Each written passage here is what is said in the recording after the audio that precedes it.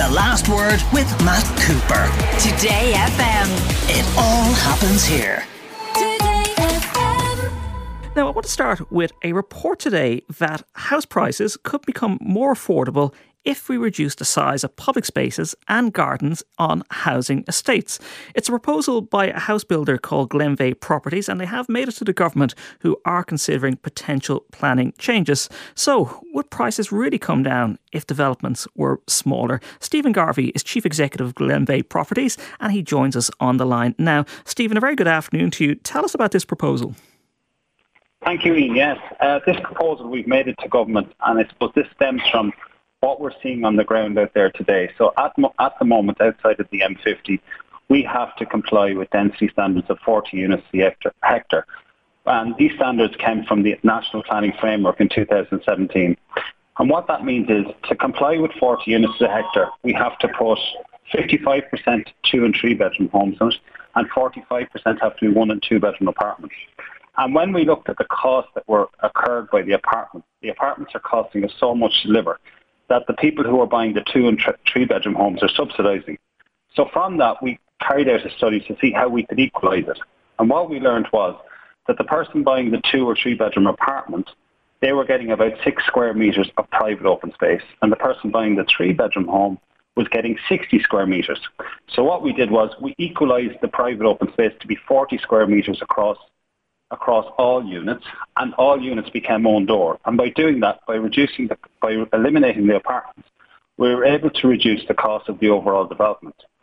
And I suppose we put the study out there, and what we would say to anyone who wants to question the study, this is available to everyone. This is for the Land Development Agency to use, the approved housing bodies, the local authorities, SME builders across the board. If you look at the comparison that we've put in the documents, where you look at the density that we have to put on today, with the regulations that are required today, versus what we're proposing, where all of it will be own-door housing, the costs do drop by 20%. Okay, so the trade-off is it's all houses, there's no apartments, but you are going to be living on top of your neighbour. No, that's not going to be the case. And I suppose what we've done is we've gone out and looked at best principles across Europe. And I suppose what we realised quite quickly was the UK had actually amended these standards a number of years ago. If you think about the separation distance between houses of 22 metres, which is the minimum that is required, and in some situations we have to go up to 30 metres to comply with private open space. These were standards that were implemented in 1918.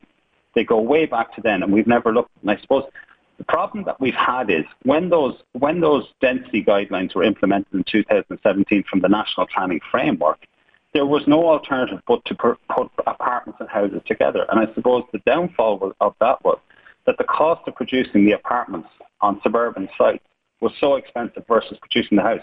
What is happening actually out there on the ground is the person who is buying the 2 and 3 bedroom home are subsidising the cost of producing the apartment. The distance between the back gardens will shrink because you will have less of a back garden and people will be on top of each other. There's greater density, so you'll have the neighbours overlooking you in front of you, on the back of you, and on each side.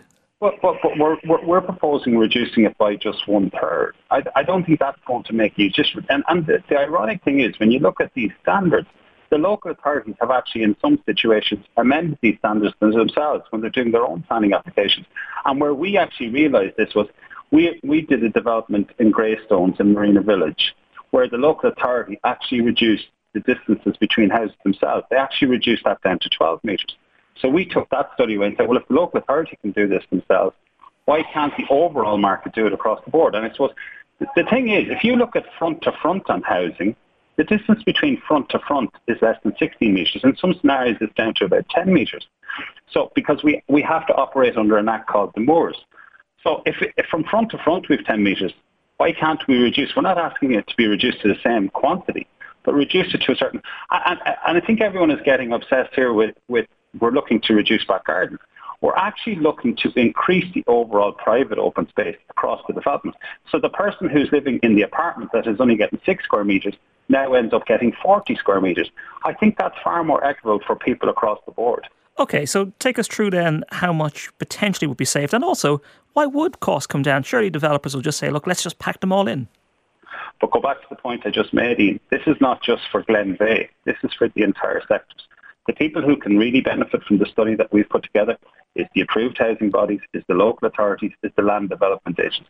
If the cost of producing the apartment is way more expensive than the house, this benefits everyone. This just doesn't benefit Glenveagh. How much of a saving would you get from this trade-off? We think there could be up to 20% in the difference of cost. That's where we've seen it, because the cost of producing, and just to give you an example of this, the cost of us producing a 2-bedroom home, 800 square foot, with 60 square metres of back garden versus the cost of producing a 2-bedroom apartment, 800 square foot.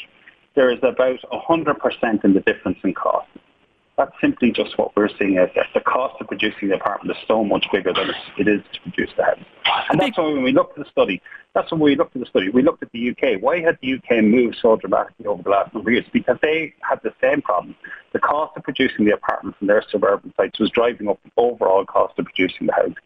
You know this, Stephen, from working in the industry a long time. The big fear will be standards change, regulation change, and you end up with shoebox-size homes to add to the shoebox-size apartments that we have in this country, and people who buy them or people who rent them are the ones that suffer.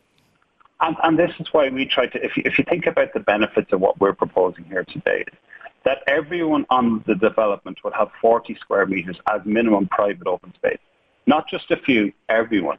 The second big benefit from this is the management cost that those people living in the apartments would pay is now gone, because they're now living in all own-door product. And the third huge benefit to this is there's a universal use out of all own-door housing, because people can potentially upsize it into the future by giving everyone 40 square metres. If someone wants to build on an extension or add to the house, by providing 40 square metres to every house, you can now do that. So instead of just 55% benefiting, 100% now benefit. OK, Stephen Garvey, Chief Executive of Glenveagh Properties, thank you very much for joining us. Dr. Rory Hearne, lecturer in social policy, Maynooth University, and also housing policy analyst. What do you make of Glenveagh's plan? Yeah, it's interesting to see Glenveagh come forward with this now.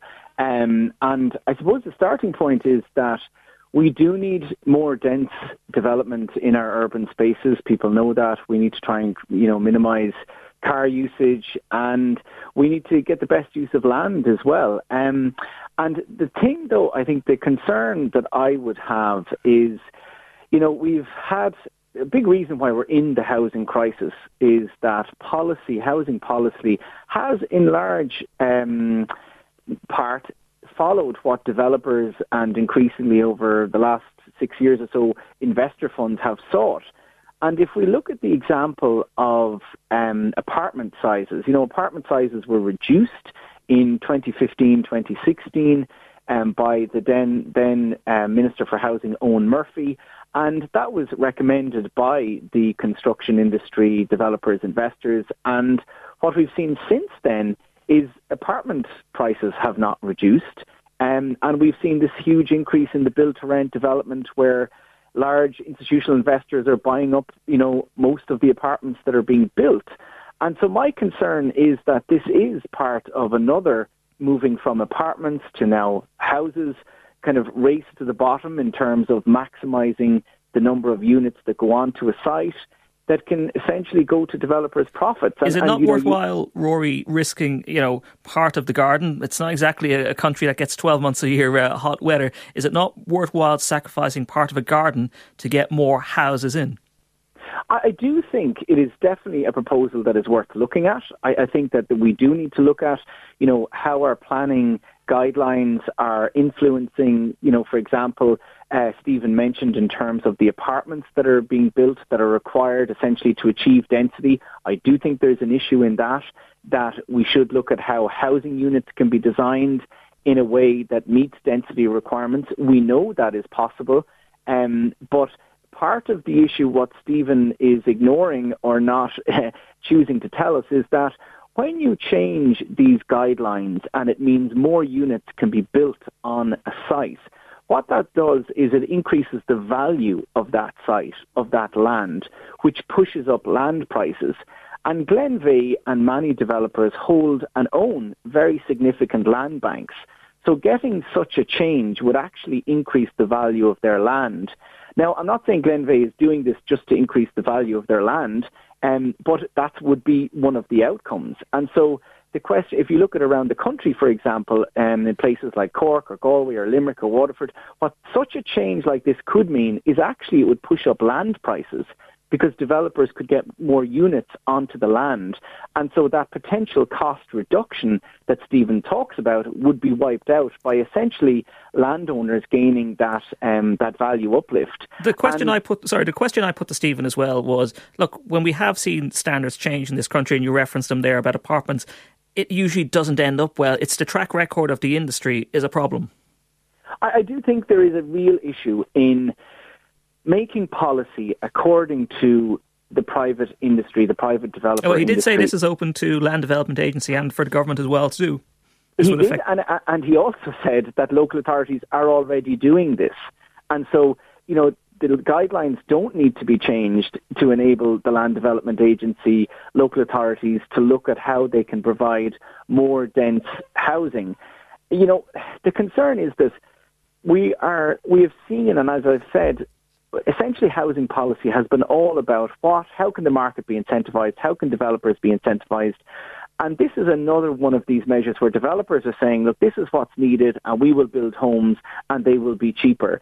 But yet there's been no evidence that housing is made cheaper as a result of changing guidelines to suit what developers are saying. Because as you said yourself, they're in this game that they call it as a business. They want to maximise the return. So if you reduce garden sizes, all you're going to do is see the house sizes, those gardens reduced. It won't reduce the cost of housing that's actually sold to the home buyer. And what it could lead to is, as I said, increased profits to developers. For me, it comes back to Rory, what role... We're running out of time this item. I do know, so hopefully another day we can return to this because it's getting a lot of reaction. Dr. Rory Hearne, thank you very much for joining us. Just want to bring you one text on this.